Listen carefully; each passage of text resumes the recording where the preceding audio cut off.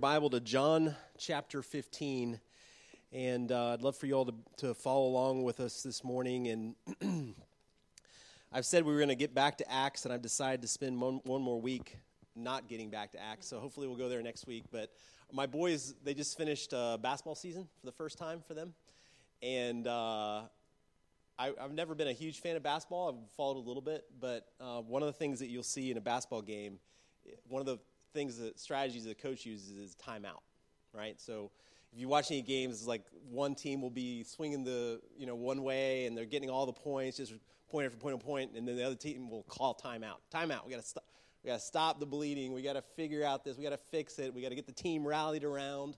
So I'm kind of thinking of this as kind of like a timeout. I'm calling timeout, and I want us to check something. I think that's pretty significant. And I'm not saying that I'm seeing this as a problem in anybody's life. I'm saying it's a problem in my life, and if the problem in my life is probably a problem in other people's life. So kind of the way that I'm looking at it. And because we've been on this church planting journey for 3 years or so now, and there's a lot of risk in that. We're stepping out in faith, and we've sacrificed a lot, and huge changes in our lives, all with a good intention, right? We want to see disciples made. We want to see God glorified. We want to see a new disciple-making factory going in Ashburn and more people come to Jesus. And if you're the kind of person that would jump on and be a part of a church plant, then you're probably wired in a similar kind of way. You're willing to take some risks. You're willing to do some things, and you want to see things get accomplished for His kingdom. So I think there's probably a lot of similarities in who we are, and I so appreciate that with you all. But one of the things that God taught me in the retreat that Christy and I took, just taking that break to be able to settle in, rest, was just the simple idea that we shouldn't confuse activity for God as the same thing as being with God. Working and doing good things, as good as they are, that's not bad. That's not the same as just spending quality time with Him. And I think I'm far from burnout, but what was exposed to me was that I was on the path of burnout. Like, in other words, working hard and doing things for Jesus and leaning into what He wants and trying to build His kingdom and build a church while neglecting things that are so, like, the fundamental, the power source. I don't want to run and do this on fumes, and I don't want to do this in my power. It has to be what God does and what He accomplishes. There's so many different quotes you can find on the importance of prayer and the importance of being with Jesus, spending time with Him. I think one of the quotes Martin Luther said was he said, I'm going to butcher it, but essentially, I am so busy that I have to spend a significant portion of my day praying. It's like, because my to-do list and my schedule is so full, I have to spend a lot of time in prayer. And it's that kind of perspective because we can't do this in our power. And I think it's really important to realize that healthy is not activity. Healthy is not work. Healthy is also not success necessarily or accomplishment. If you're going to take notes, I got just 2 points. First one, we're going to jump to John 15, is healthy is abiding-based, not success-based. In John 15, 1 through 11, it says this so well. So if you got your Bible, open up there to John 15, 1 through 11. Extremely fundamental, important ideas here. Jesus says in verse 1, and He's talking to His disciples. It's like His last long message to His disciples before He goes to the cross. And this is just one part of it. He says, I am the true vine, and my Father is the vine dresser. And so He's given them this picture. I don't know if anybody's been, has done anybody grow wine? I don't know if anybody does that or not. I know Zippo about it. I just know there's a vine, and there's a lot of work and care you don't just plant a vineyard and it just goes. There's a vine dresser who does work to cultivate and trim and do what he needs to do to help the vine do its job, which is producing fruit. So Jesus is saying, I'm the vine. Guys, think of me as the vine. Jesus is the vine. And God the Father is the vine dresser. He's the guy that is like the gardener. He's the one that's working on it. He says, every branch in me that doesn't bear fruit, he takes away, meaning the vine dresser, God. And every branch that does bear fruit, he prunes that it might bear more fruit. So God's working on our life, if you're abiding with him or in him, to cause you to bear more fruit. Like, good job, you got some. I'm going to do a little trimming. I'm going to maybe scar you a little bit. Might hurt you, sting you a little here or there. I'm going to cut that off. You're not going to like that. But trust me, more fruit's coming. Branches that don't bear fruit, what's the use to the vineyard? None. Cut it off, throw it away. Don't need that. Verse 3, already you are clean because of the word that I've spoken to you. Super important idea right there. He's telling them, guys, you're holy because of what I've done. You've believed the message I've given you. You're holy. And remember, he gave them the picture earlier about the washing their feet. And he was making it clear to them that you still need some foot washing every now and then because you're out in the world and out and about and things need to be cleaned off. Your whole body does not need to be cleaned because I've already cleaned you. You are mine. So he's not talking about a question of Christianity or faith or not. This is all Christians he's talking about in this passage. You're already clean. Verse 4, abide in me and I in you, as the branch cannot bear fruit by itself unless it abides in the vine. Neither can you unless you abide in me. So there's this idea of branches being grafted in to the vine. And there's a process where they can connect a living branch to a living vine. And they form together and all the nutrients start flowing through the vine into the branch. And the branch starts bearing fruit. That's the idea. So where do we get grafted in? It's into Jesus. Where do the nutrients come from? From Jesus. Where does all the power and the resources and every possible thing necessary for bearing fruit comes from Jesus, as we're saying there. Neither can you unless you abide in me. Verse 5, I am the vine, you are the branches. Whoever abides in me and I in him, he it is that bears much fruit. For apart from me, you can do a few things. It says nothing. It says nothing. Nothing. That's an absolute term. There's no exception here. There's not an out. There's not a, well, except for. Now, we accomplish a lot of things in this world. There are people that accomplish a lot of impressive things in this world. But in this, what he's talking about here, in terms of the fruit that God wants, they're not doing what he wants. It's not the real valuable thing.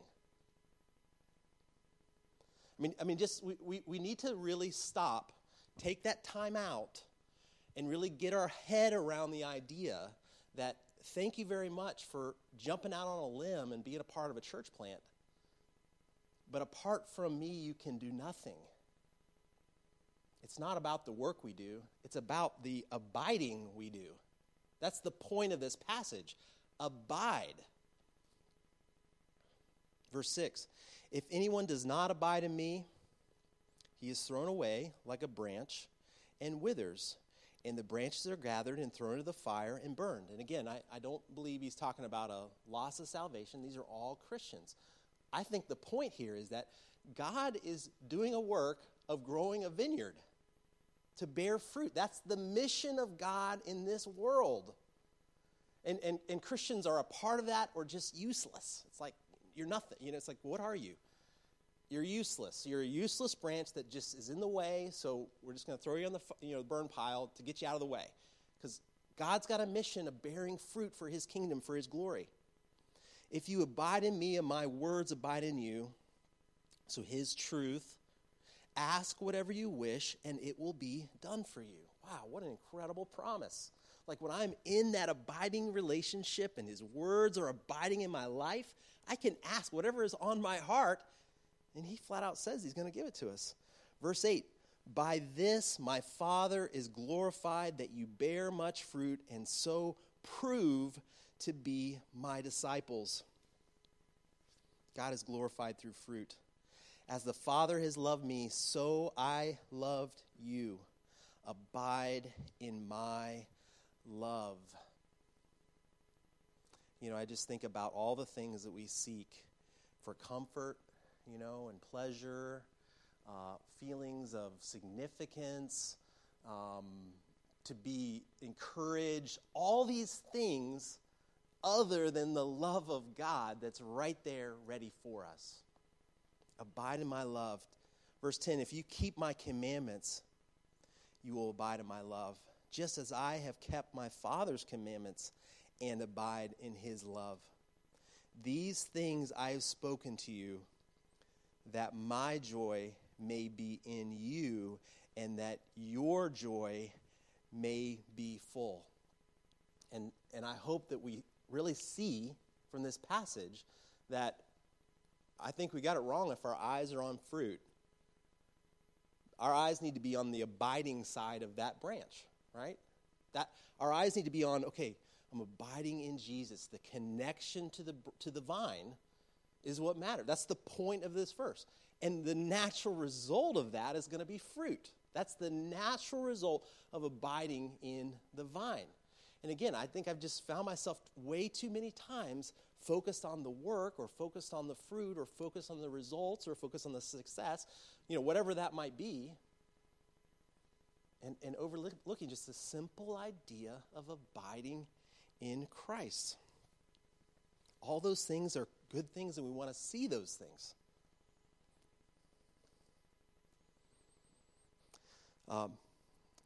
The pastor, one of the pastors of the Great Commission Collective who was down there, and he gave his testimony about he ran out of gas, and he told the story of all the success that he had in his church, yet he wore himself out and went to a really bad place. And God was gracious and rescued him, but through it all showed him this idea. And he had this one statement that really struck me. He said, an overactive sense of responsibility leads to an overactive sense of self. God is responsible for the fruit. He's going to produce that. Let's leave that to him. Let's focus on the abiding side of that relationship. Number 2, healthy is grace-paced, not work-paced. Healthy is grace-paced, not work-paced. In other words, health comes from God as a gift of his grace. It does not come from what we do. Matthew 11, turn over to Matthew 11, 28 and 29. Brian quoted it in his prayer.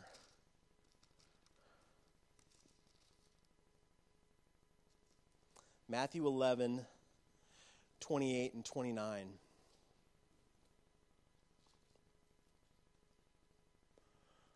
If you're feeling overwhelmed, if you're feeling anxious, if you're feeling stressed, if you're feeling run out, it's just overwhelmed. Just let this verse bathe you. Jesus says, come to me, all who labor and are heavy laden, and I will give you rest. God gives rest. You don't give yourself rest. God gives you rest. What an encouraging idea, too, that we don't serve a God who's a taskmaster. We don't serve a God who's going to run us out and string us out and run us to the end of our abilities. We serve a God who gives rest. What do? We come to him. That's what we do. We come to him. And then go on, verse 29. Take my yoke upon you, and that's the device that the big oxen would use to tow a heavy load, and it's a big heavy thing for pulling. So you get this image of hard work. Take my yoke upon you, which also gives the impression of take off another yoke. Maybe there's a yoke you need to take off. And learn from me, for I am gentle and lowly in heart, and you will find rest for your souls. For my yoke is easy and my burden is light. That's the God that we've got to come to him. And he delivers that. He's the one that brings that. It is not based on our work or what we do, or we have to earn some type of rest. He gives it. He gives that rest. Health comes from God as a gift of his grace. It does not come from what we do.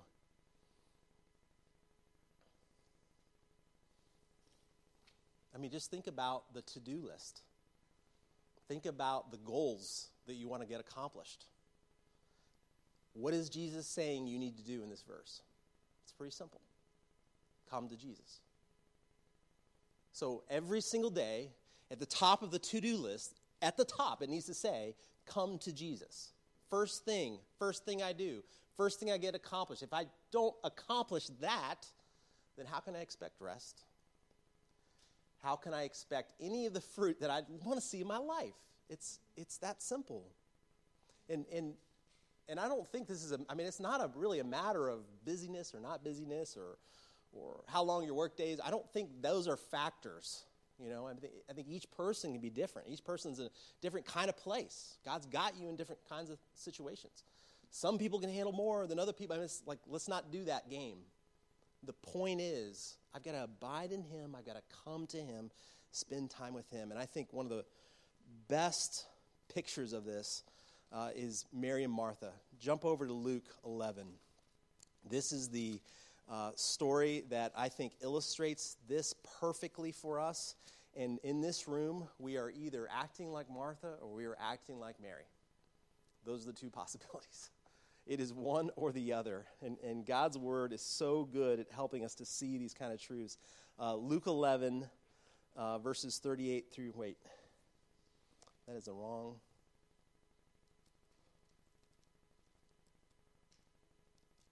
Somebody help me out. 10. Thank you. One chapter off.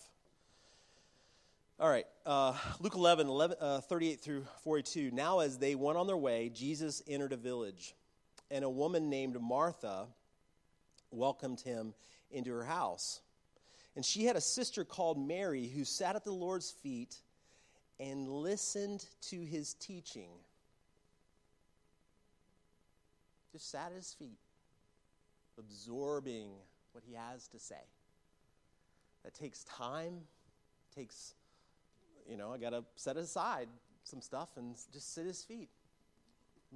He's given us his truth. He teaches us through his scripture.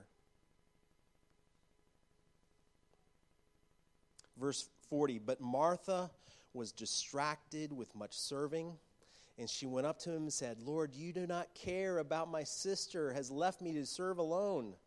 Tell her then to help me. But the Lord answered, Martha, Martha, you are anxious and troubled about many things, but one thing is necessary. Martha has chosen the good portion, which will not be taken away from her. If you want a list, just one simple list of what unhealthy looks like, we've got it right here, and I've got it on the screen. Not healthy is distracted with much serving, demanding of God. Martha's like, God, you got to fix this Mary problem. What's going on? Anxious, troubled about many things.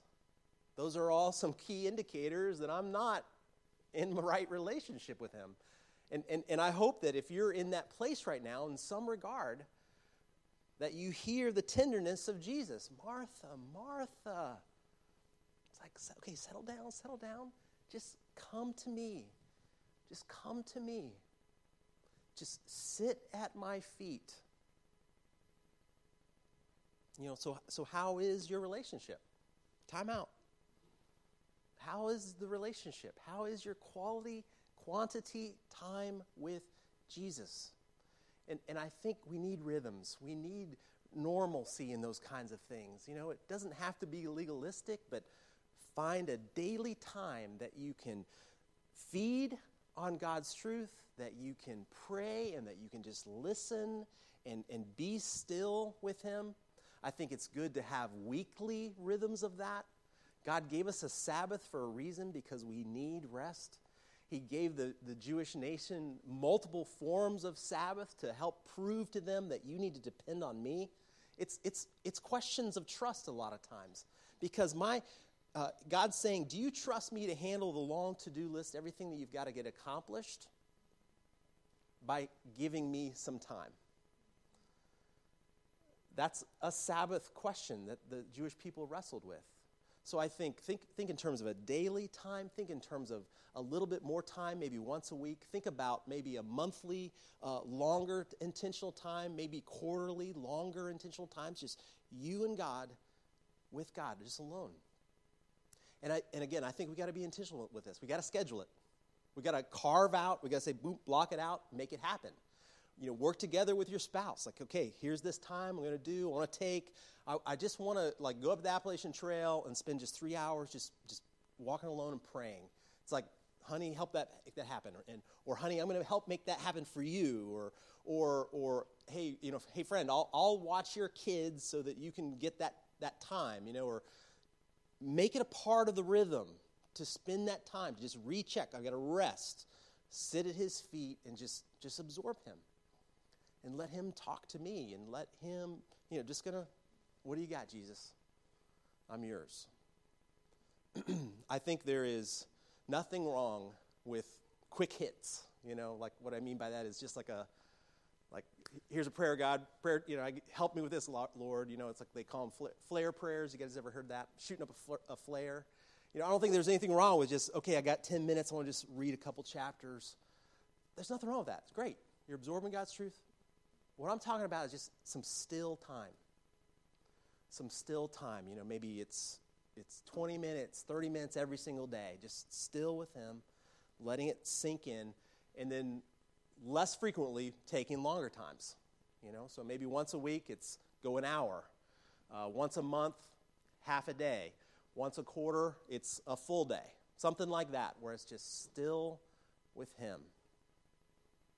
Big, big deal. When we abide in him, he is going to bear the fruit. I'm so confident of that.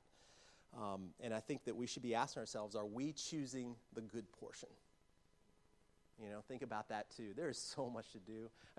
Martha is so relatable. We look up to Martha. That's a woman that's like getting it done. That is a woman that is accomplishing stuff. Right? But Jesus said, your sister chose the good portion. And that's not going to get taken away from her. Wow.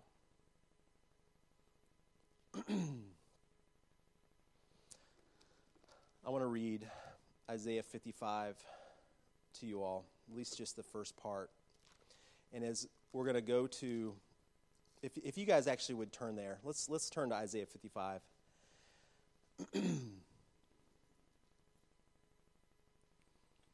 And if the worship team would like to come on up on the stage, and I'm going to pray, and then we'll transition to the Lord's Supper. And I'd like for you all to just take Isaiah 55, and I'm going to read the first part of it, but let these words sink into you. And as you're, and let God talk to you about, okay, are there some things, are there some yokes I need to unhitch from? Do I need to put the Jesus yoke on that's easy and light? Are there things that I know he wants me to change? Commit to those things right now and let him start working on you, and then come on up and receive communion. But let me read it. He says, verse 1, "Come, everyone who thirsts, come to the waters. And he who has no money, come buy and eat. Come buy wine and milk without money and without price." I just love the imagery of that. It's like we got nothing. We are broke. We're like the cartoon. You pull the pockets out and just see flies. There is nothing in our pockets to come and buy. But he's saying, come buy and eat. Because we're talking about God's marketplace. Why do you spend your money for that which is not bread, and your labor for that which does not satisfy? Listen diligently to me, and eat what is good, and delight yourselves in rich food. Incline your ear and come to me. Hear that your soul may live. And I will make with you an everlasting love, my steadfast, sure love for David. And he just goes on to just riff on that idea. This is the God that we serve. That's just like, why are you on those other things? I love you. Come and have life. Come and really live. Bear fruit for my glory. That's what I want. And I hope that you want that too. Father, I thank you so much, Lord, for your goodness and your love. And Lord, I pray that our church would be a church that abides in you, Lord, that walks with you in every way, that depends on you in every way, Lord, that rests in you. Lord, oh, how we need your rest, and we do want the good food. We don't want to spend our time and our money just working on things that ultimately are not going to matter next to just knowing and being with you. So, Father, give us wisdom, give us insight, and help us to follow you in this regard. And in Jesus' name I pray, amen.